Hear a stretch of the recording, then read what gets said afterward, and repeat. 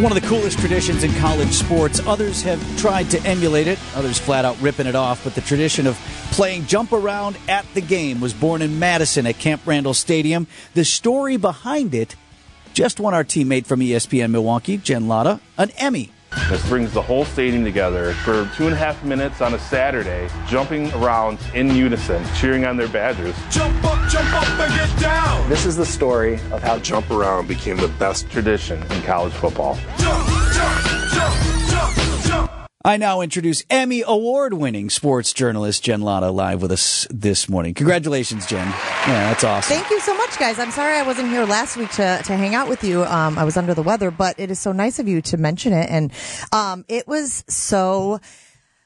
I can't even explain. Like, you're sitting there, you're waiting, your category's coming up. We stepped out into the hallway because a couple people before us had been up in the balcony at Jazz at Lincoln Center when they won. And it took them so long to get down that they just moved on. They were like, we accept this award on their behalf. And so my producer and I were like, no. That ain't gonna be us. No. So we went out into the hallway. We went down to the lower level. We were watching it on a television, and they're going through each of the nominations.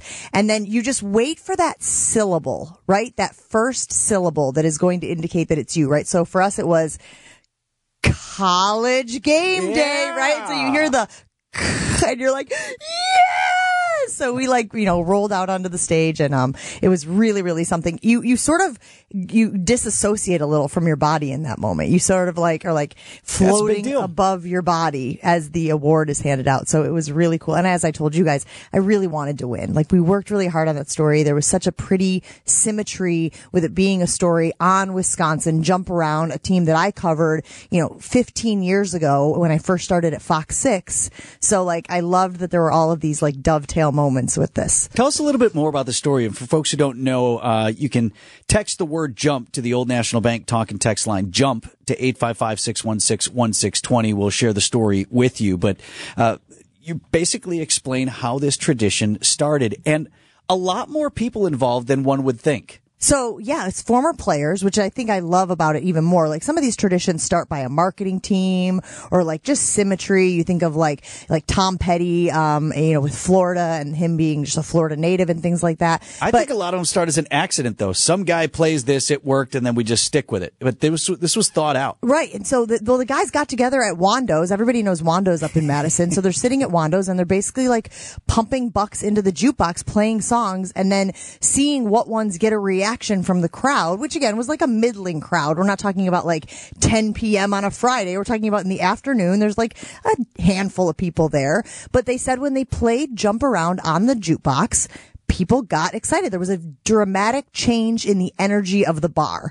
And so they put it on the list. They submitted it to the athletic department. And then they're playing in this, again, huge game against Purdue. Drew Brees, who obviously, is a Hall of Famer, future Hall of Famer.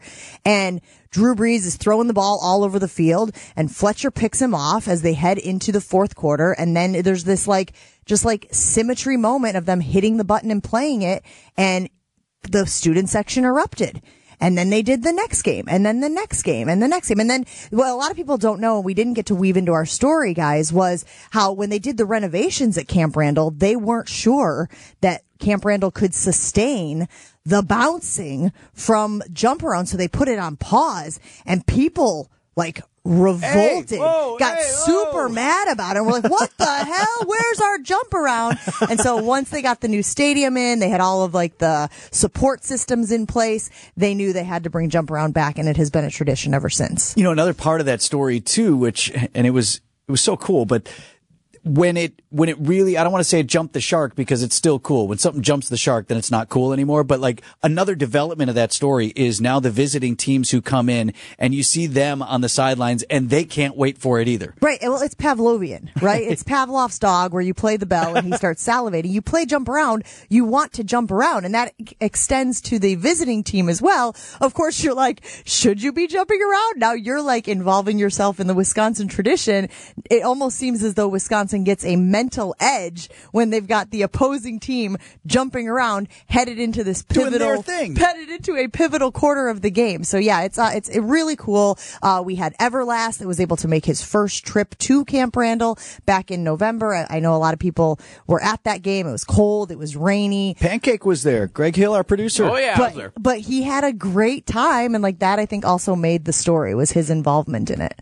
Again, the story from Emmy award-winning sports journalist Jen Lada is available for you. Old National Bank talk and text line. Text the word JUMP to 855-616-1620, and we'll send you a link to that story. Thanks, Jen. Thanks, guys. Have a great day. show Thank today. you. That song changed my life. Thank you, Ryan and Eric, for putting me on that playlist.